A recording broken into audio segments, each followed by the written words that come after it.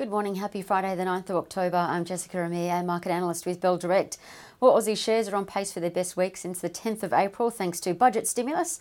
And US equities are having a good week too, on the back of a potential $1,200 payment for individuals. On the US company news side, what was notable overnight was that IBM shares popped 6% higher after the tech giant announced plans to spin off its IT infrastructure unit. That helped the blue chip index put on 0.4%, rising to its highest level in a month.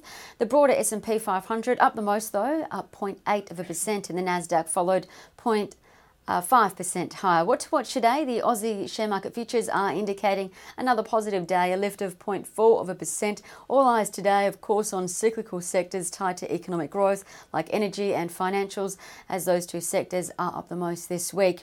Commodity prices should support the lift today for the energy sector, given the oil price rose 3% overnight to $41.29 USA barrel, rising to its highest level in about 5 weeks, given about 30% of oil supply has been lost of late as US oil supply was turned off ahead of one of those hurricanes there. The gold price also got a bit of a charge overnight, up 0.3% after the US President Donald Trump said that he would not do the second presidential debate next week unless it's face-to-face, despite Trump being diagnosed with COVID-19 about a week ago.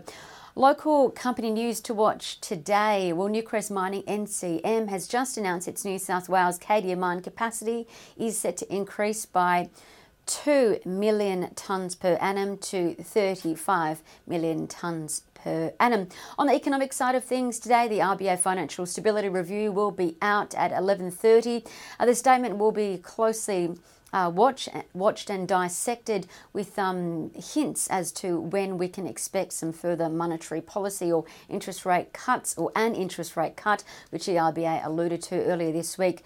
Companies going ex-dividend today include HVN. ETFs going ex-div include IAF, IOF, IGB and IHD. As for trading ideas that could be worth a look, Bingo, BIN, was reiterated as a UBS buy, with the International Bank increasing BIN's price target to $3. UBS says BIN looks to be a clear beneficiary of the federal budget initiatives, namely residential construction and infrastructure spending, and this should partially offset the industry declines that are being seen. UBS also thinks that Bingo is competitively placed, more so than its peers, and its recycling Eastern Creek landfill site development could provide extra earning stream growth. Now, UBS elsewhere maintained Ramsay Health Care RHC as a hold with a $71.20 target, saying the company is likely to see less private hospital volumes by about 3% per annum, given the Australian population is forecast to drop,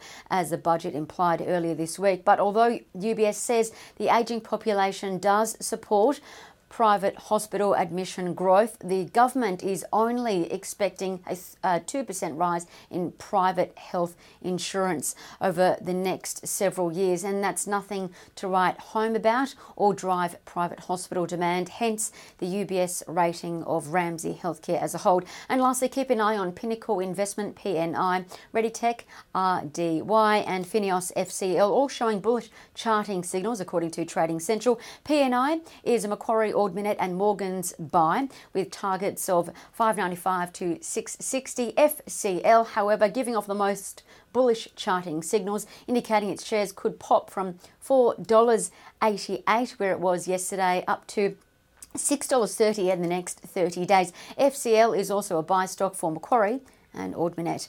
I'm Jessica Amir with Bell Direct. Happy trading. Stay safe. I'll see you for the weekly wrap.